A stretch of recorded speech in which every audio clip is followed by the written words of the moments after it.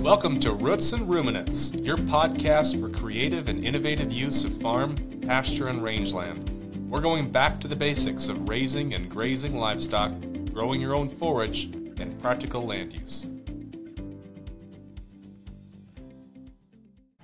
Well, hello everybody, and welcome back to another episode of Roots and Ruminants.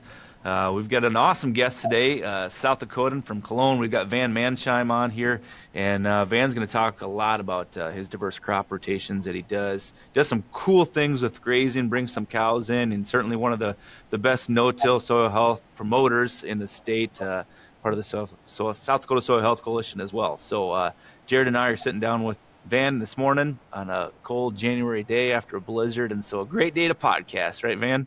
Yeah, good spot to be inside. Great spot to be in. So before the podcast, we were talking that originally you were a Brookings native, and of course, Jared and I are here in Brookings. How did you get to Cologne, South Dakota from Brookings? Well, it's kind of a long story. Through my childhood, my dad's sister went to South Dakota State, and during her time there, whenever she had breaks from school, I would go back, jump in her car, and go back with her to the farm. And I just fell in love with the farm. And my uncles were very diverse in agriculture and livestock at that time. They had hogs, and they were doing milk cows, and they had a beef operation, and they were planting mini crops. And I just kind of fell in love with all the action. And then as I grew older, I just kept helping them. And then in my 30s, my uncles had some health problems, and so I decided that me and my brother bought some land of theirs, and a couple years later I moved down here, and I've just loved it. And my brother still farms with me. I farm with my nephew and my brother, and we do all sorts of crops and do a lot of custom grazing.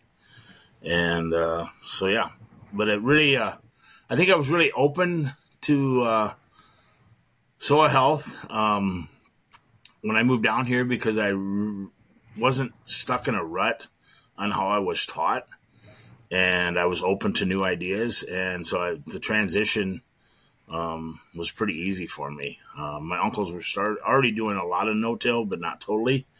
And they were using cattle, integrating on cropland somewhat.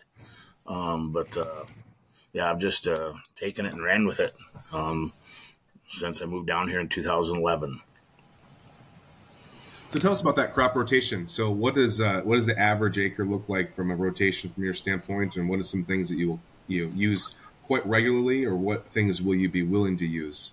Well, one thing that we're really unique still on our farm is we do a lot of small fields. We have no fields over 60 acres. A lot of 20 and 30 acre fields, and across a quarter of ground, I'll have 5 different fields and have 4 different crops. Partly the reason we do that is because we're still big into pheasant hunting. Our family loved the pheasant hunt, and we know you cannot hunt pheasants in 160 acre cornfields.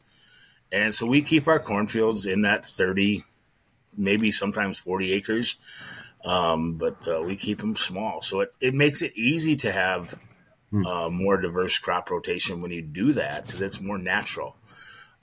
So on a quarter of ground, we may plant oats, wheat, beans, and corn all in one quarter. And we have very little alfalfa. My uncles used to have quite a bit of alfalfa when I moved down here, because they had the dairy cattle. But we've pretty much switched a lot of that. We still plant perennials, but I might take a 40 acre field and put it to a 6-way grass perennials with some alfalfa, and use that in the rotation for 5 or 6 years, and then put it back in the crop round. But we grow wheat, oats, soybeans, corn, flax, and then we have roughly about 100 acres of food plots every year that we use for pheasant hunting, and then we just graze those off when the cattle come there in the wintertime. And then in 2015, we started doing cover crops, which was a huge learning experience for me. I just bought the seed locally, and bless the guy's soul, but he didn't know anything. And I was putting all brassicas out there, and the first 2 years I planted them, all my wheat stubble was gone when I came to springtime.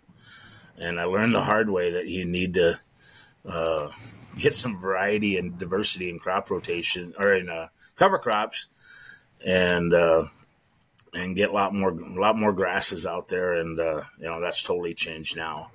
So we started planting rye back in, I think, 2018. Ahead of soybeans. I feel that's very important to get that residue, because the lack of residue of soybeans just really bother me, the lack of carbon. And if you can get rye growing in front of it, it's huge. And fortunate enough, the first few years we did it in 18 and 19 and 20, we were very wet. And so we had lots of moisture, which is very critical when you're planting rye before soybeans, and you have to monitor that moisture. But those 3 years we didn't have to, and we actually even have a roller crimper, and I've roller crimped rye 2 times, and it's worked just amazing. I just love the effect of it. If you can get that rye to grow all the way to pollination and crimp it, the residue is just phenomenal. But obviously we're in a very limited climate, moisture, rainfall climate, and we have to monitor that very closely. So some years I'm spraying it off as early as April 15th, but there's still a value of having something green. This year, December, I was grazing green rye in December, late December, right at Christmas time. And it's just a real big value to that. And next spring, as soon as things come out of dormancy, we're going to get a green field again, where most people that don't do that, their fields are going to stay black and have nothing growing or living, and have potential of blowing and that sort of thing. So yeah, that's awesome. So you said so many cool things there, and I want to get back to talking more about your smaller fields there. But for listeners that don't know where Coloma is, I mean, you're in south central South Dakota. So moisture, What's your annual precip look like? We're an average 15, above 18? 18. Yeah, 18. Okay. But I've been farming. This will be my 14th season. We've had as low as 9, and we've had as high as 40. And so it's really, you see the extremes. But we can grow a really good crop on 12 to 14 inches of moisture. Really good crops. That's something. I think, I know we've increased our organic matter about 3% since I've been down here. We were in the mid-2s, low to mid-2s when I started doing soil samples, and now we're over 5 and everything. And I have some awesome videos of, I think it was 2 years ago, spring of 21, we came off a really dry winter and fall. And in April, we started dry, and April 28th, we got 4.5 inches of rain. And you could see on our fields versus our neighbors, the water infiltration that we took in. And that summer became really dry. I think we ended up with 11 inches of rain, and our corn was able to stay green and be resilient and produce a decent crop, where most of my neighbors were chopping silage 15th of August because it had burnt up. And it really shows the differences when you can infiltrate that water by having better soil aggregation and infiltration, and it just makes a huge difference. Yeah, I think when we see like these drought plans put together, I think that's probably the biggest key component of it, is just what are you doing to ensure that your water holding capacity and your water infiltration rate is where it should be. Like that's where it all starts, is you gotta take it and hold it when it's available. Yeah. And that's just by following the basic principles, 5 principles of soil health, and continually doing that, you will be able to infiltrate water. And that is the most important thing. And I don't understand tile a lot, but to me, it seems really frustrating that we put these tile lines at 3 foot in the ground, and soil should be able to handle water 5 and 6 feet in the ground. If you look at the native prairie system, there's roots down there over 6 foot. So there's obviously water should cycle that deep. And why we're putting these tile lines at 3 foot and then running the water away. I don't totally understand it, but it seems to me that we could use the plant to be able to get that water to go down deeper. And, our production system with our short season crops, corn's only really growing roots for about 4 months a year. Well, the native prairie system, they're growing roots 12 months a year, or have at least a living root for 12 months. And they're actively growing probably 9 to 10 months a year. And so I think trying to mimic that native prairie system is really, really important. Completely agree. And I think every time we talk about cover crops, that's the one thing that we try to preach and promote is, all right, if we've got all these things in the native prairie between, native warm and cool season grasses, we've got flowers and forbs and legumes out there, and we've got various root types and depths. How do we do that with a cover crop? And I think you kind of alluded to that too, is when you first did cover crops, you probably threw out some brassicas, and it was a low carbon to nitrogen ratio in your cover crop species. And, with rapid decomposition, you see your plant material decompose fast, but that also then in turn starts to chew up some of your wheat residue too. And that's probably one of the biggest benefits to people in the East, but one of the most biggest mistakes for people in the West, in a low carbon system where they're trying to hold more residue. People in the East, that works really well, where if you're going from wheat to corn, it would be very nice to start to chew up some of that residue and burn it up faster so that you can plant corn back into a warmer soil. Well, then the radishes, the turnips, they work pretty darn good. So yeah, depending on where you're at and how you're going about it, that's probably one of the best things about cover crops. You can utilize them differently depending on what your goals are. Yeah, and I've really expanded my cover crop, and I don't plant the same thing twice. Now I'm up to like 20-some species every year. I try to plant 5 or 6 of every different type of crop, either, of course, cool season grass, warm season grass. This is following wheat or oats that I'm going to go to corn. And I think it also makes a difference if you're grazing that cover crop, because you're going to eat up a lot more of that carbon or residue. And so if you're going to be grazing, you can't have too many grasses in there.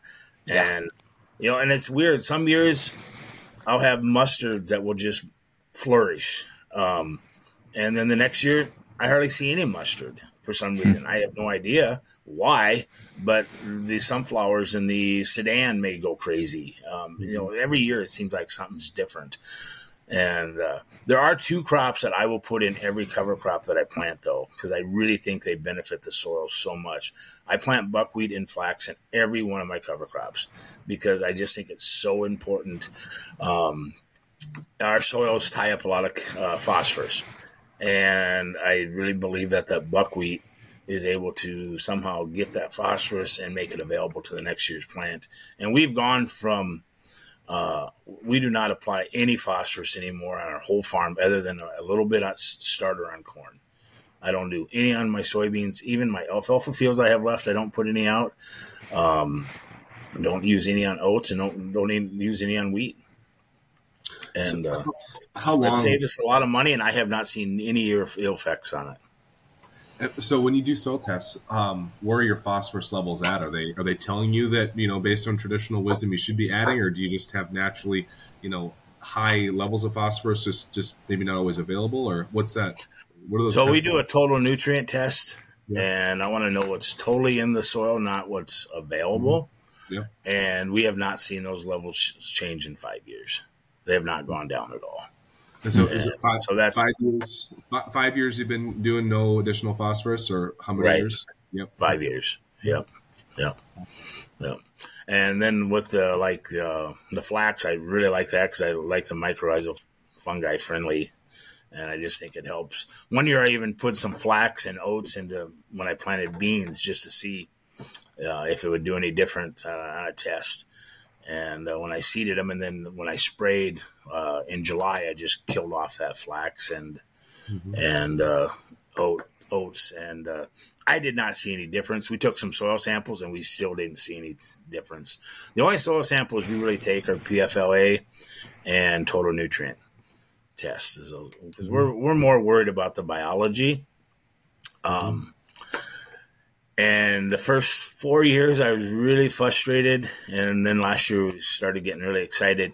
When we do our PLFA, we're looking for our protozoa levels, and we were having all prey and no predators. And finally, this last year, we have predators. which is telling us that our soils are becoming more bacterial and the biology is working more effective. And now we're going to start cutting down our nitrogen rates and start testing to see if that makes any effect. We've already cut down about 40% in this 10-year run. I had a goal to be 90%, but I don't think that's going to happen. But I just keep weaning myself off of nitrogen and don't seem to have any effects. I'll be honest, this year we had a record corn crop on 15 inches of rain. Yeah. That's awesome. It's amazing. So how do you explain so you haven't put on phosphorus for the last few years and you're decreasing your nitrogen. Are you doing that because of the cover crops that you're implementing, or are you doing that because of the biology that you're promoting? I believe it's the biology. And I look at all these principles of soil health all as tools. I think it's the more tools you use, the easier and faster it's going to happen. And I try to compare to fixing a combine. You're not going to try to fix your combine with a 9/16 inch wrench. You're going to have many tools. And the more tools you're going to have, the faster you'll be able to fix it. And so I just use all these tools of livestock integration and diversity and cover crops and, keeping a green living root and having crop residue. And they're all factors, but it doesn't happen overnight. And the way I can explain that is on our PFLA test on that protozoa, it took us 5 years. I think we were just putting too many chemicals out there on that ground that we weren't getting the right bacteria to work. And now we are getting that as we've continually weaned ourselves off of these synthetics. And I heard some, I don't know, I'm a big Twitter guy and I love reading on Twitter. I don't comment much, but, I read a lot of these stats and research. And I read one time where the average producer in Minnesota puts about 10 gallons of diesel fuel on his field a year through all of the practices of tillage, spraying fertilizers and all that sort of. And I just keep thinking, if you keep doing that year after year after year after year, how many gallons and pounds of oil and diesel fuel have you put into those fields? And I don't know if that's a true fact or not. I have no idea. But it just stuck with me that we can't be doing that to our resource that we try to produce our food off of. And so I just try to do everything I can to promote life and bring back the insects. And there again, cover crops. I love to have stuff in there that flowers because I go in my cover crop fields in late August, early September, and the amount of living life in there is phenomenal. And we don't spray fungicides. We don't spray pesticides. We just have not had to do all that stuff where all my neighbors are doing that stuff. Yeah.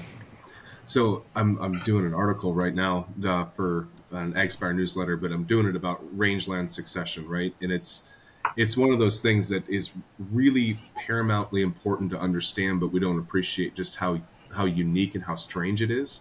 That in healthy, native grassland ecosystems, things actually got more diverse and more complex the farther they moved along the scale of succession and then got to a more desirable state. And it's really, really abnormal, for things, most of the time things turn into chaos, right? As things go, things degenerate over time, right? Or they get oversimplified and things sort themselves out. Whereas grasslands, the more time that went on when they were managed healthy, the more diversity and more complexity that they get, the more valuable they become. And so it's as you're talking about, what you're doing in your soils and your cropland acres, and like you said, just mimicking nature. It really is building that complexity back in. It takes time, but that's like the preferred or ideal state, is to have that level of complexity. And I think there's a perfect correlation between rangeland and cropland. The soils function no differently. It's just how we manage them and how they've been managed for the last 100 years. And that was interesting. After I went down this soil health journey on my cropland, I started my native rangeland soil health journey about 4 years later. And it's amazing to see the effects of using the same principles on that rangeland that you do on your cropland, how that affects. We had a brome invasion, and what we've done is we've started a twice over grazing rotation that Leland Schoen from the NRCS out of White River has been working with us. And to see the native species and diversity come back and the forbs come back is just amazing. And we are only managing by the way we move the cattle. We spray no chemicals on our rangeland, and we have virtually zero thistles out there. It's just because the way we've managed it. And we're getting way better water infiltration. Our stock dams are actually going down. We'll get a 4-inch rain event, and most stock dams are filling back up with water, and ours are not. The water is going in the ground the way it's supposed to. And then when we get dry in July and August, our pastures still stay green and things are still living. And sad to say it, but our neighbors are burning up. But bringing that diversity back, I mean, I see more flowers. Because of that, we see more birds, we see more insects. We're seeing dung beetles, not all of them, but we're starting to see dung beetles come back. And, you got to provide the habitat for that biology to work. And it's strictly on management. Yes, it costs us some money. Infrastructures, we cross-fenced our pasture, but there were some programs to help us do that. And now it's just a management, and it's very easy, but to see it come back has just been so much fun. When we started, we could find less than 10% natives, and now we're almost to 50% natives species out there, and that's in 5 years. Wow. And are you hitting that brome early and late, or what is your grazing strategy to knock that down and promote more natives? No, so what we're trying to do, for one, we do not hit it until June 1st, which is kind of weird. People don't think about that. But we want the vegetative native plants to be at a 3.5 leaf stage. And then we want to keep them in the vegetative state. So we hit them between June 1st and July 15th is the first rotation to try to keep them in that vegetative state. And then we give it about a 51-day rest, and then we come back, and then we hit them again, and we call that our harvest and production side. So the first time we hit them, we're trying to keep them in the vegetative state to stimulate root growth, and we're using the plant with photosynthesis because we're only taking off about a third the first time we go through. And then the second time we'll take up to a half, and we're in there for twice as long the second time. It's a great system. The key, it's more of a lower rainfall system. I think if you're over 22, 23 inches, it doesn't work quite as well. But it's when you're under that 20 inch to 10 inch is when it really works well to keep that plant in the vegetative state. Because brome down here, it grows awesome in May and June, but by June 15th, the quality is so low, and then it just shuts down because it gets so hot. And so that's why for us in a native system, brome is not a viable plant for grazing in July and August. So we want to. So when I first went up, we did not see any Western wheat at all, zero. And now all my draws are full of Western wheat. And where before they were Johnson grass and foxtail barley, and because we weren't infiltrating, but now we're infiltrating water, and other plants can grow. But we're seeing lots of porcupine grass, green needle. I mean, it's just really been fun to see it come back. And the seed buds were there. I mean, they were there, but they were just, the brome was virtually choking it out with its canopy because it grows so fast. But so we kind of ignore the brome, and we just try to graze it biologically effectively by keeping the biology in the native system. I think one of the things I always think about when people talk about restoring their native pasture back to natives is, all right, but what does that really mean from a profitability standpoint?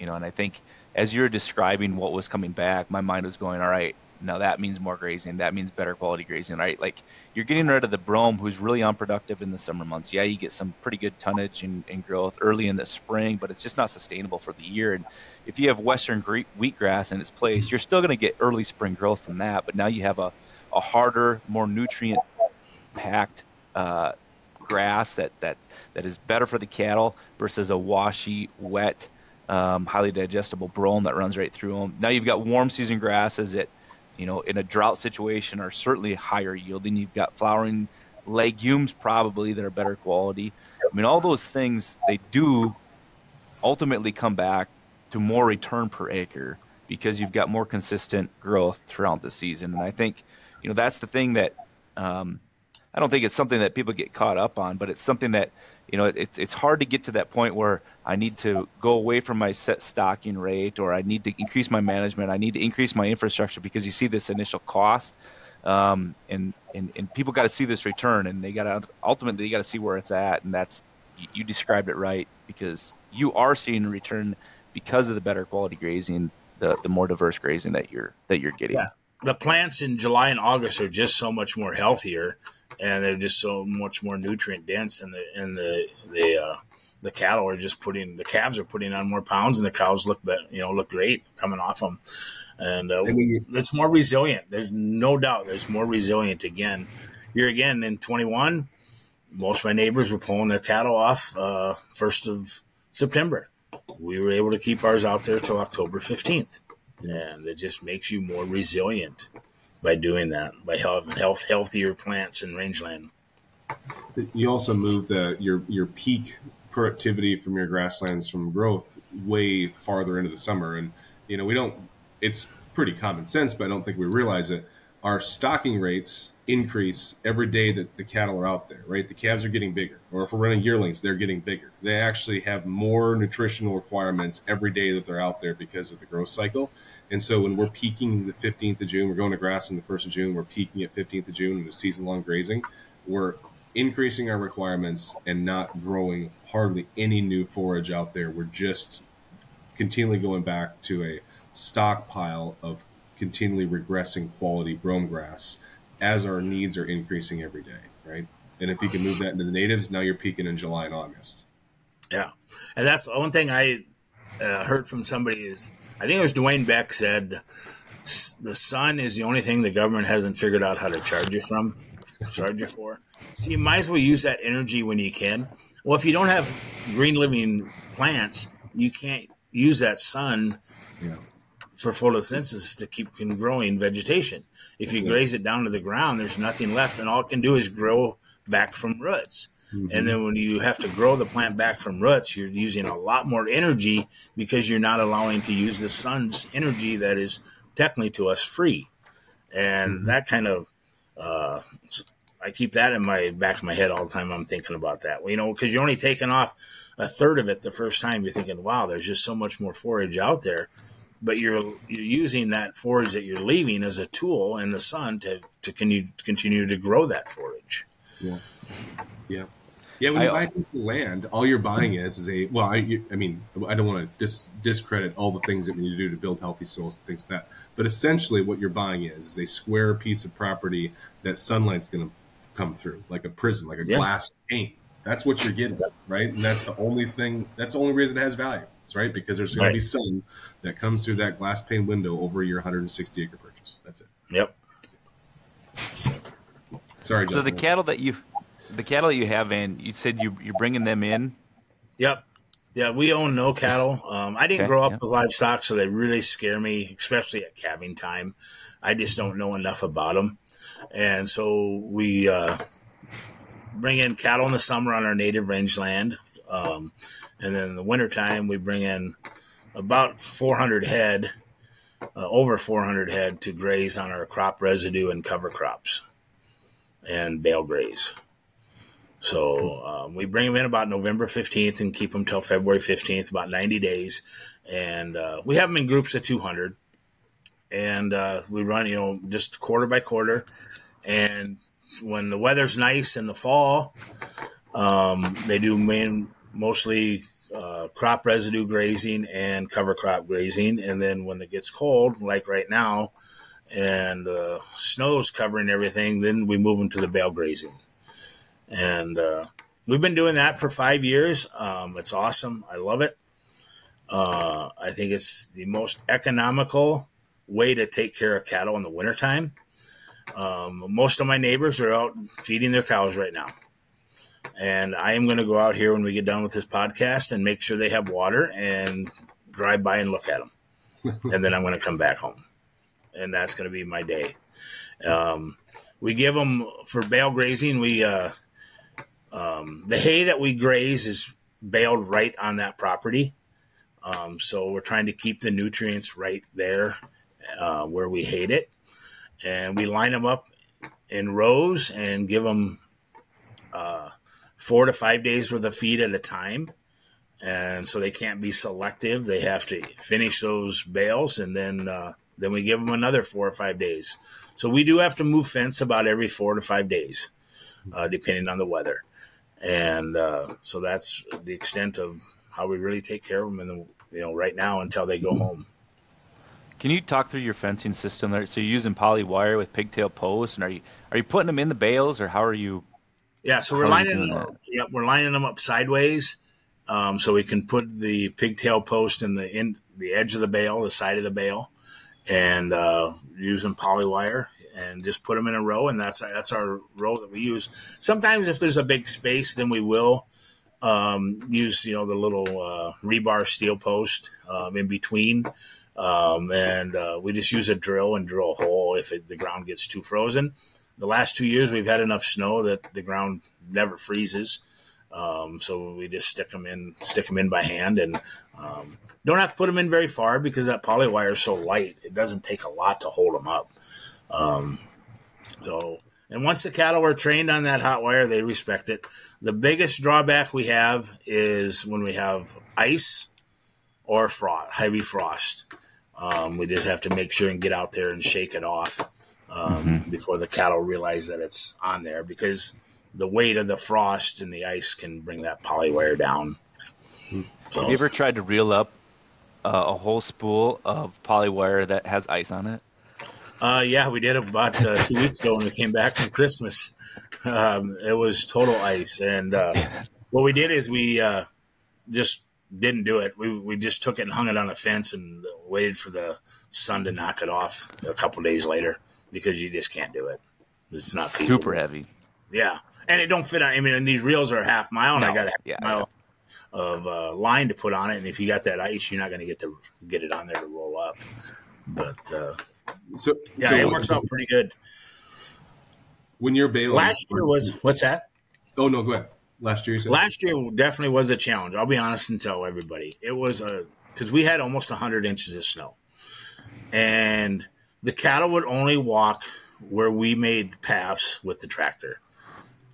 So we had to drive a path right along the bales every year or every week to when we were moving them, so the cows would go to the next row of bales, because the snow was chest deep on them, 2 feet deep out in the open, and so we had to make a path for them to get the bales, and we also had to make a path so we could walk to put up the next row of poly wire. So we did have to do a lot of tractor time last year compared to normal years. I would still say it was less than people still feeding cattle, because I would only have to run that tractor every 4 or 5 days versus every day. But in winter 2021, we actually had 500 head of cattle here in the winter, and we fed them for 90 days, and I never started a tractor for 90 days. It was all by That's cool. Yeah, and it's very economical, and you're keeping your nutrients right where they eat it. I mean, there are fertilizer spreaders. The cattle are, and the producers that we take their cattle in, they just love the shape that the cows come home in. They're healthy. They do a lot of walking. They're in good shape, and so it works out really well. I think when you compare like your you talk about fuel use, that's automatically the first thing you think about for an expense on tractor feeding that. But now it's not so much the fuel, it's the equipment expense of repairs that are just astronomical, where you have one minor thing go wrong And that that literally can blow all your profits if you have 100 cows to feed through the winter. Right. Even I fixed 2 hydraulic hoses. I bought some hydraulic oil because I leaked so much, and it was like $800, and that was just from the feed wagon. It was $800. Like, there's profits from 4 calves, and it was just a very, very minor fix for a feed wagon. So. Yeah, the less you can use equipment, especially expensive equipment, the better, and the time savings. I mean, Christmas time, we go back to Brookings for 3 days, and we let the cattle take care of themselves. Our producers are close; they're only 5 to 10 miles away from where I live, and they'll come check the water, and that's what they let us leave for 3 days. And coming up, I'm going to go to Rapid City for 4 days, and I'm able to leave by doing that. I don't have to go out and do chores every day. I still can go to ball games, go to do stuff, and you're not married to your livestock. You let the livestock work for you. Now, yes, there are times when you cannot leave.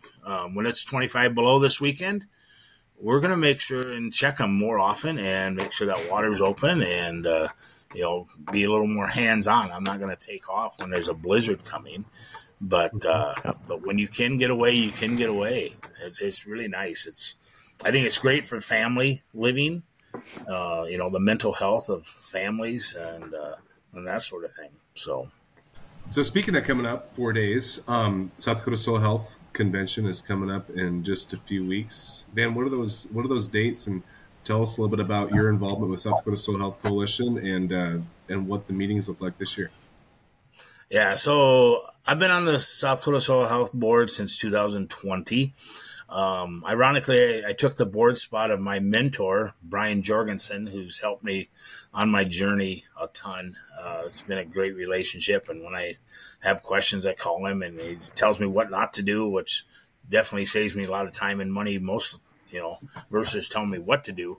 But so, yeah, we have our annual conference coming up in Rapid City at the Ramada Inn.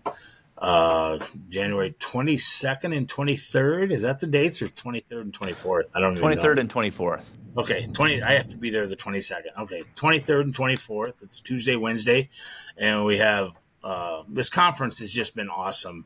The last few years, it's just blown up. Last year, we had over 400 people attending.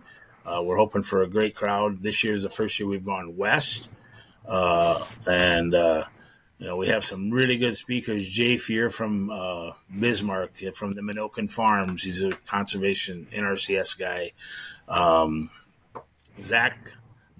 Jack Smith from Iowa, who's stock cropper. He's really innovative. I went to his field day last year in Iowa. It was just awesome. Yeah, to see all the people there, all the young families, young kids. He's got a way where a young person or a person that has an acreage could raise all their protein on their little acreage, and feeding livestock. I'm talking chickens and goats and pigs and even cattle. With this, he calls it the stock cropper, and it's really innovative.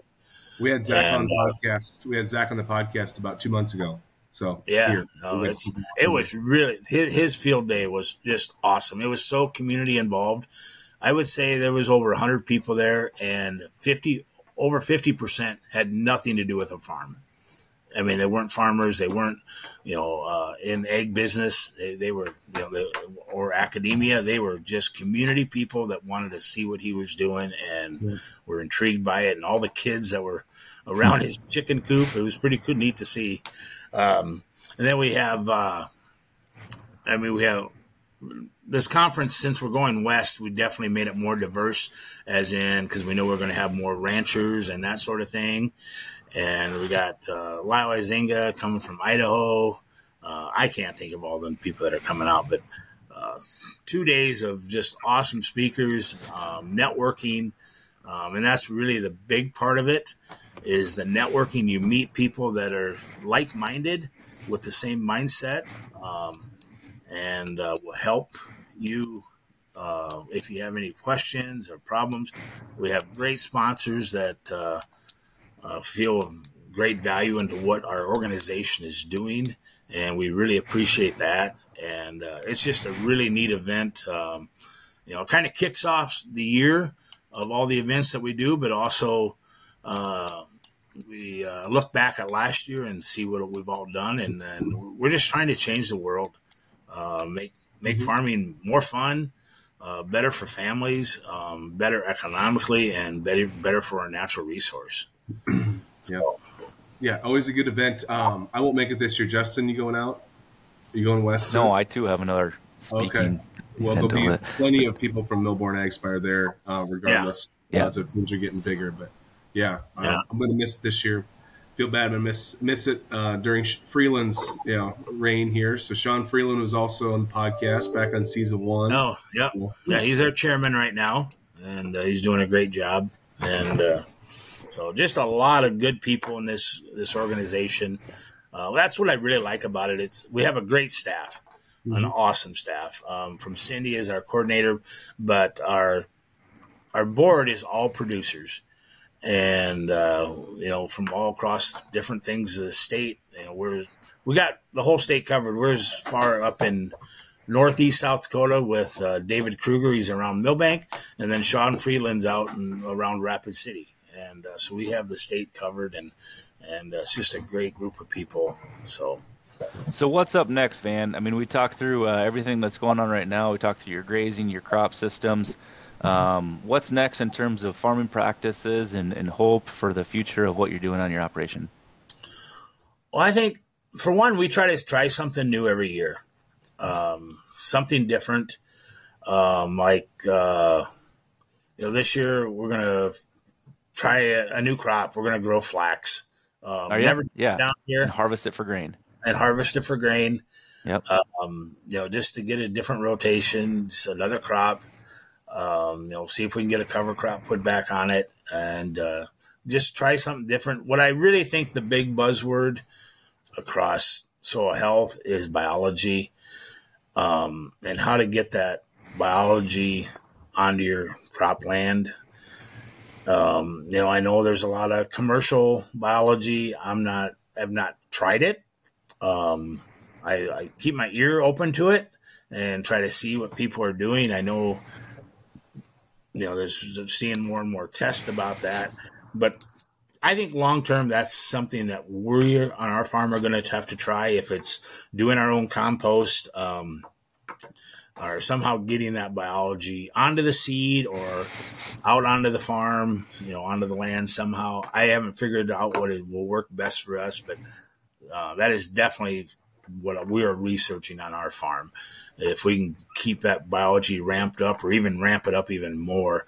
I already do something I haven't even talked about yet. We already on our farm do no seed treatments on any seed that we plant. Nothing. We started that back in, we've never put any seed treatment on oats, which nobody does. But then I started doing it on soybeans about, 6-7 years ago. And then 5 years ago, we started trying a little bit on corn. And then, maybe 4 years ago, we did wheat. And then I think we've been 3 years where we've had no seed treatments on our seed. What I'm talking about mainly is the neonicotinoid seed treatments, which is a challenge to get corn seed. That has been a challenge. But we do it. I find it. I will not buy treated corn seed. And I tell the suppliers that. And so I buy from 4 different suppliers because of that, because most suppliers don't carry much of it. Yeah. And it's kind of hard to get, and you have to plan to do it. But I think it's really important. We're trying to build biology in the soil, but then we also are putting seeds in the soil with this neonicotinoid that is killing biology. To me, it just doesn't seem right. And we have seen no ill effects of it. I've done trials. The first 3 years we did corn, I would do side by side. I'd buy the exact same variety treated and same variety untreated, and we have seen no negative effects on it. And now I'm not saying I've seen a positive effect, but going back to the oil that we put in our soil, how is putting neonicotinoids in our soil good? To me, it's just, and we know it kills insects. We know it kills the bees, We understand how important the bees are to the environment, and so I just don't plant any seed with seed treatments on. Yeah, seems consistent with kind of what your goals are here is trying to maximize the most amount of life. You've got to be really judicious on how and where you might use any pesticides. Yeah, and that's what's that. No one puts seed treatments on cover crops, and they seem to grow for everybody. Why do we think we need to put them on all of our other seeds that we grow? To me, it just makes no sense. And I know the business world side of it, they make a lot of money. When I was first working with my uncle, I think you would pay extra to get it on your corn. It'd cost you $10 a bag or whatever. Now they just charge it with everybody. They just put it on and charge everybody for it. So it's a moneymaker, and that really frustrates me. But that's the business side of it that I can't control. But I do whatever I can to go against it, I guess.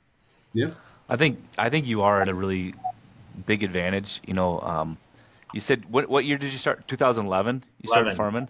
Yeah. So I mean, like, your preconceived notions on how things should be aren't there, and that is a big advantage. I think if I went to a different industry, and I would be the same way. But when you grow up with an agriculture and your granddad and father did it this way, you believe that it has to be that way, and it's hard to break that cycle. Yeah. And so that's awesome, positive thing you're seeing. Yeah. Well, good. Well, I certainly appreciate the time, Van. It's been very educational, enjoyable, easy conversation to walk through here today. Any last words you want to close with, Van or Jared? I enjoyed doing this. Thanks for asking. I love promoting soil health to people. If anybody ever has any questions, I'm open. Look me up. I'm on Twitter. You can find my phone number on our South Dakota Soil Health Coalition website. Get involved with the coalition. We're great people. We just love helping people. And, so that's it. Awesome. Thanks for doing this podcast. I think you guys do a great job. I enjoy listening myself. And I don't know if I want to listen to this one that we did. Yeah, that's a little hard. I don't like hearing myself talk. But, no, nobody does. Yeah. But thanks for all you guys do with soil health and promoting that. I really appreciate that. Yeah. You bet. Awesome. All righty. Well, thanks again, Van. We'll see you. Yep. Thank you.